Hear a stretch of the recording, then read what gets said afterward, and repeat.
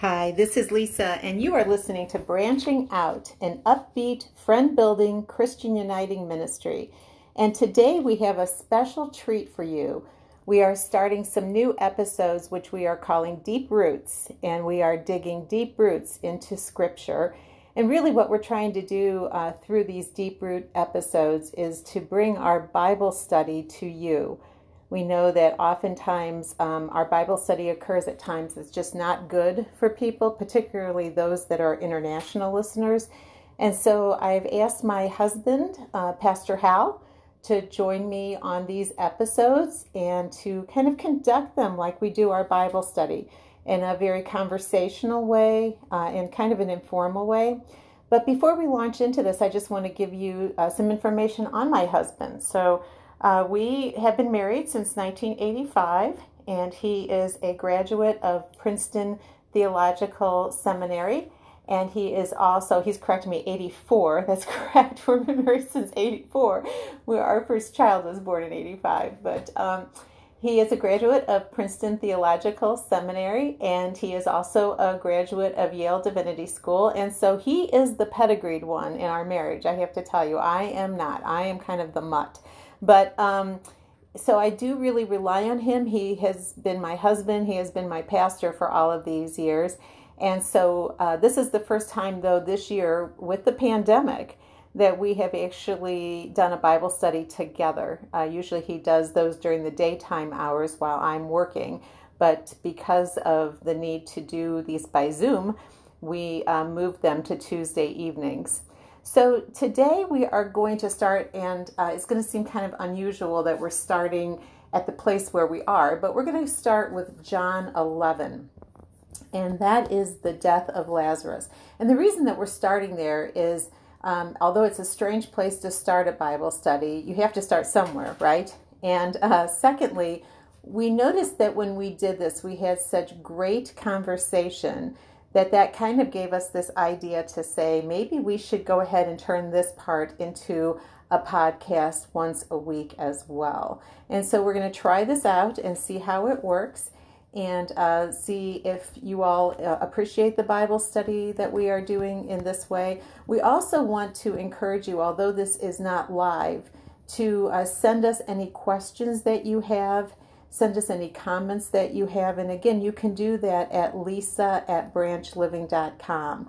So if this discussion stimulates additional questions for you, or stimulates you to think about things you would like us to know more, or just your comments, please do send those our way. So we're going to start today on John 11, and I'm going to start by reading verses 1 through 5, and then I'm going to just ask some questions of my husband, Pastor Hal, that we were discussing in our Bible study to just kind of engage in this conversation. Before we get started, though, in John 11, I am going to ask you to join me in prayer, that God's Holy Spirit will come upon us during this podcast, and that he will be present in our midst. So please, let's take a minute and get centered in the presence of God. Heavenly Father, we thank you for this opportunity to take a step back from our daily living, our daily duties, and to discuss your word. We know that is the soil of our lives. We know that we can always turn to you for wisdom and insight. We also know that where two or more are gathered, that you are in the midst. And so we know that you have made that pledge to be in the midst of this Bible study today. So we say, come Holy Spirit, inspire us in your word, and bring us together. We pray this in your precious name. Amen. So I will start by reading John 11, verse 1 through 5.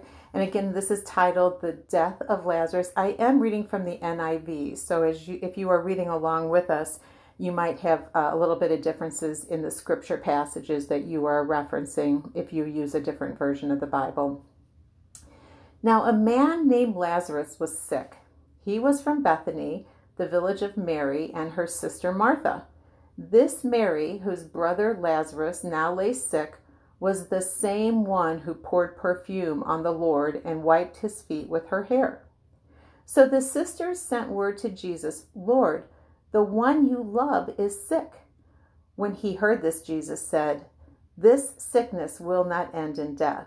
No, it is for God's glory, so that God's Son may be glorified through it. Now Jesus loved Martha and her sister and Lazarus. So I'm going to ask Pastor Hal, could you just set the context for us? Where is Jesus right now? We know he's not with them. So where is he, and what is he doing when he receives the news that his friend Lazarus is ill? Well, Jesus is essentially getting some emotional respite and some spiritual renewal away from Jerusalem. He's had some really powerful confrontations with the religious authorities, which you will read about in chapters 9 and 10. Just one verbal battle after another.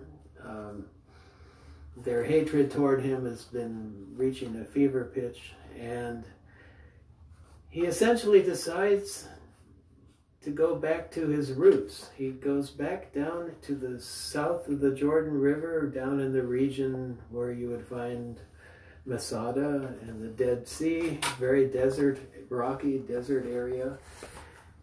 And the villagers in those desert villages remember Jesus from the days when he was baptized by John the Baptist, and John the Baptist said, "This man, this is the Messiah. This is the Son of God." So when he goes back down there, they throw open their doors. They are thrilled to see him. It's been a long time since he's visited them, and he is welcomed and given hospitality.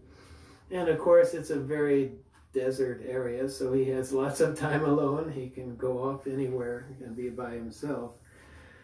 So he's down there essentially getting emotionally prepared for what he knows lies ahead, which is the cross. You know, he knows what's going to happen when he goes back to Jerusalem. He's just kind of getting himself ready for that and enjoying the presence of people who like him and are happy to have him. And then this message comes, which would mean he would have to return back to Jerusalem, back to everything that he has distanced himself from for a few weeks. So it's actually Bethany he's going to. So that's just outside of Jerusalem, yeah, Bethany right? is actually slightly north of Jerusalem. So he's going to have to go from down south, way down in the southern part of the Jordan River. He's going to have to go all the way back up, either through or around the city where all the hostility is, to Bethany. Mm. And so I guess one of the questions that came to mind when we were doing this Bible study, and I don't think I was the one that asked it, but I think it really is worth discussing, and that is, you know, he gets this terrible news, and yet we find that he waits 4 days before beginning this return trip. Why does he take so long to get up and start heading toward Bethany? Well, we're going to come across this issue again when we get to the grave. But Jesus knows that Lazarus is dying, although he doesn't exactly tell the disciples that. And the Jews, when he arrives there, he knows, but when he arrives there, Lazarus has been dead for 4 days. And that number 4 is very important, because the Jews believed that after a person died, the spirit hovered around the body, even if the body was in a grave, hoping that it can get back into the body. But after 4 days, the spirit left. So a person wasn't considered truly dead until 4 days after the burial.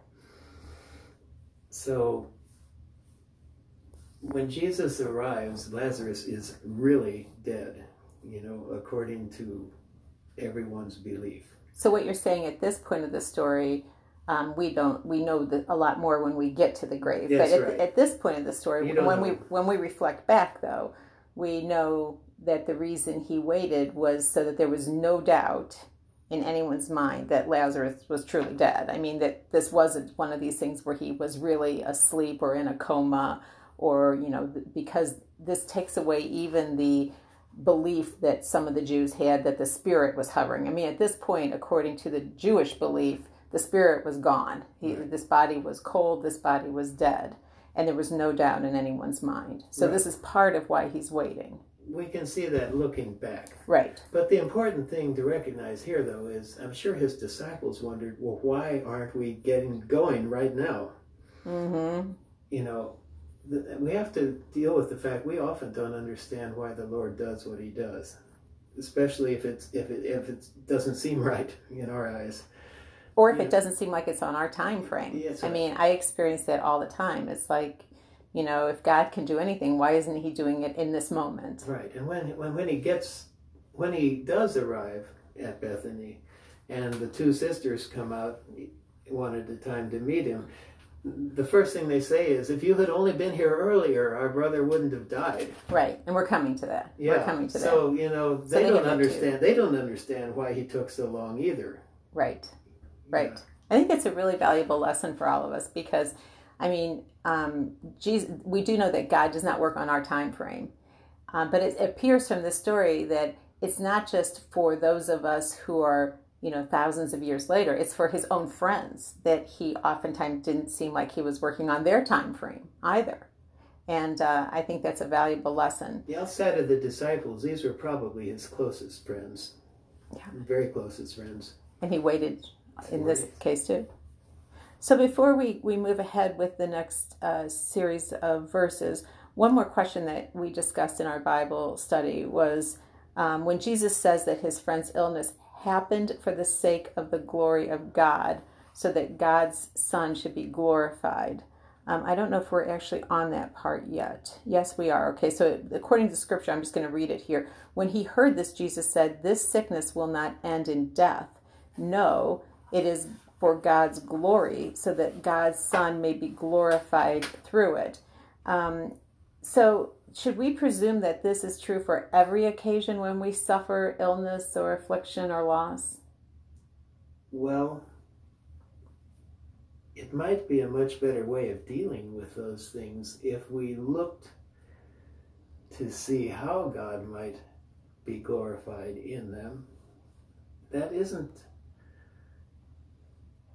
I mean, that's a very difficult question because we don't want to believe that God is so obsessed with his own glory that he's going to cause bad things to happen to people. But at the same time, yeah. In this case, though, it's probably, I mean, what I took, and just let me know if this is correct. God's glory in this case was to further the kingdom. It wasn't to further his own glory. It was because it was very important that people knew that God raised people from the dead, right? Right. Well, that Jesus raised people from the dead. Yeah. So I guess that does, though, lead us to question whether or not sometimes our own suffering and our own illness has another purpose in the lives of those around us. Exactly. Yeah, and so I think that is, you know, significant in this verse, that we are only 5 verses in, and the rich meaning of how we can apply these to our lives. Well, most of what happens in our life, it causes us grief, is because we don't see the sense in it. And it really helps to believe, even though we don't know what the sense is, to believe that there is meaning behind the things that happen in our lives, even the things that seem meaningless. Right. So. And I'm certain to these two sisters, their only brother, this young man, I mean, he was a relatively young man, we assume, his death must have seemed completely meaningless. Yes. And so, you know, that this is a huge event in their lives. They look to the person who they think is God, is the Messiah. I mean, they may not know he's the Messiah yet, but they certainly know that he is a holy person. And they look to him knowing that anything he asks, the Father will do. And yet, he's nowhere around. Right. And that's the important thing. He's nowhere around when they need him. Right. Which is what we often feel. Right. We all have situations where, you know, God just doesn't seem to be there when we need him. Yes. Now, that doesn't mean he isn't, but that's how we feel it. Right. And interestingly, that here Jesus is, you know, many miles away, hearing this has happened, and in knowing what his role is going to be, really, in essence, knowing that this is happening. And I think that gives us comfort, though, too, because we feel he's not there. We feel he doesn't understand. But when we look at this through Jesus's eyes, he knows what's going on. He's intentionally letting time elapse because it's for everybody's betterment, for the glory of God, that we all see resurrection as a real thing. Right. Yeah. So, excellent. So we'll just do a few more verses now. So why don't we go on and do verses 6 through 10. And I will go ahead and finish reading this. So we just ended. Now Jesus loved Martha and her sister and Lazarus. So when he heard that Lazarus was sick, he stayed where he was 2 more days. And then he said to his disciples, "Let us go back to Judea." "But Rabbi," they said, "a short while ago the Jews there tried to stone you, and yet you are going back?" And Jesus answered, "Are there not 12 hours of daylight? Anyone who walks in the daytime will not stumble, for they see by this world's light. It is when a person walks at night that they stumble, for they have no light." So, what are we learning from this verse? Well, this is one of the many things Jesus says, especially in John's Gospel, that seem kind of rather cryptic, difficult to pin down. I think the part about walking in the light, the disciples, again, it probably makes on one hand, it makes no sense to them that he's waited 4 days. On the other hand, they're really happy that he hasn't waited, that he's waited, because it's going back there after he's just left Jerusalem to get away from all the heat. They know that he's, it's a great danger to all of them if he should go back. So, they have mixed feelings. And it doesn't make much sense that he should go back and risk. They're really thinking of themselves too, because Sure. He almost got killed before he left, and they imagined the good thing could happen again, and they could get killed also. So they're not really anxious to go back up there either. And Jesus, I think what he's saying, this is my own opinion. I'd like to hear yours too, a different one. I think what it means is when you're in a situation and you don't, you're doing something dangerous, you hope you're doing the right thing,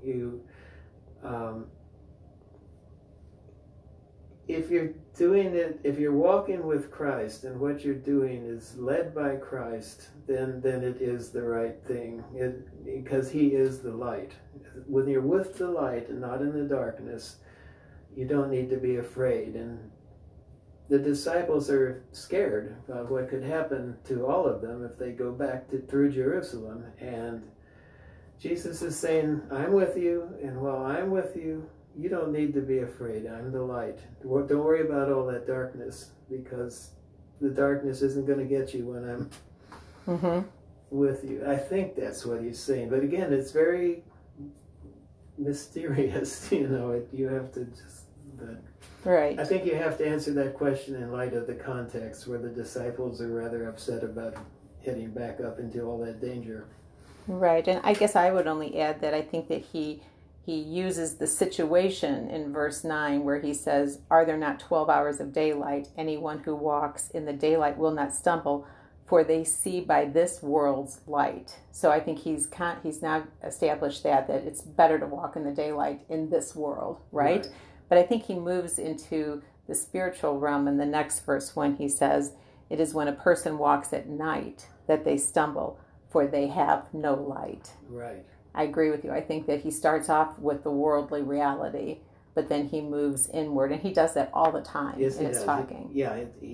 He moves back and forth between this world and the spirit and the greater spiritual world, and right. And one of the things this world's light and his light. And one of the things we talked about when we first started, John, that you kind of let us know, maybe you want to talk about that for just a minute, is that John was the youngest of the disciples when all this was happening, and now he's writing this decades after Matthew, Mark, Luke. He's writing his on a reflective note. So he's not in the situation just describing a story. He's had time now to process who Jesus really is.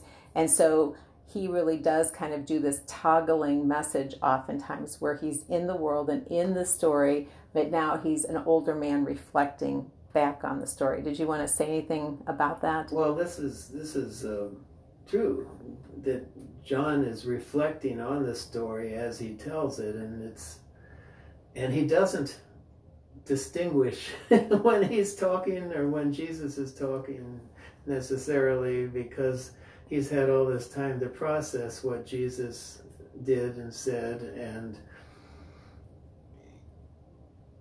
and he is looking at it all from a perspective the other gospel writers didn't have when they wrote their gospels. Right, so we get the story, but we also get John's perspective on the story decades later, and sometimes it's a blended story for that reason, that there's a story beneath the story, and he kind of leaves it up to the reader to see and to infer where he's going with that. So, well, this has been great, and this 20 minutes went by really super fast, and you can see this is what I was telling those who listen to the podcast, that we oftentimes, in our Bible study, we aren't racing to the finish. We're really trying to talk this through and discuss what this means to us and really learn from each other. We also, of course, consult different commentaries, and we ask everybody to pull their commentary out, and some people have the commentary embedded in their work. I know you do some work on different translations too, because sometimes it's interesting to discuss why it's translated one way and one. Yeah, exactly. So we will hopefully do this again. It's been a pleasure to be with each one of you, to give you kind of a taste of what the Branch Living Bible Study course is like, and to give you some exposure to my husband who leads this.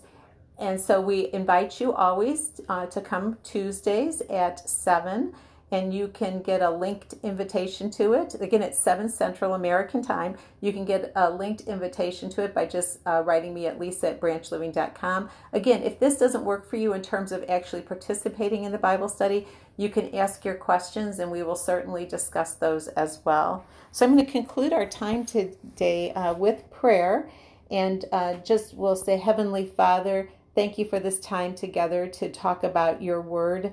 Thank you for Jesus, who stands apart from our suffering, but yet is part of our suffering. So we know that he is involved even when we don't see him, even when we don't feel him, even when we don't understand why things are taking place the way they are. We see within this story that all we need to do is trust. We need to trust the fact that he is there, that this suffering has a purpose, and that at some point we will understand things much more clearly. And we thank you, Lord, for your precious word. In your name we pray. Amen. So again, thank you for being with us. We hope to do this weekly. And I just want to say, until we get together again, stay close to God, stay in touch, and I will chat with you again soon.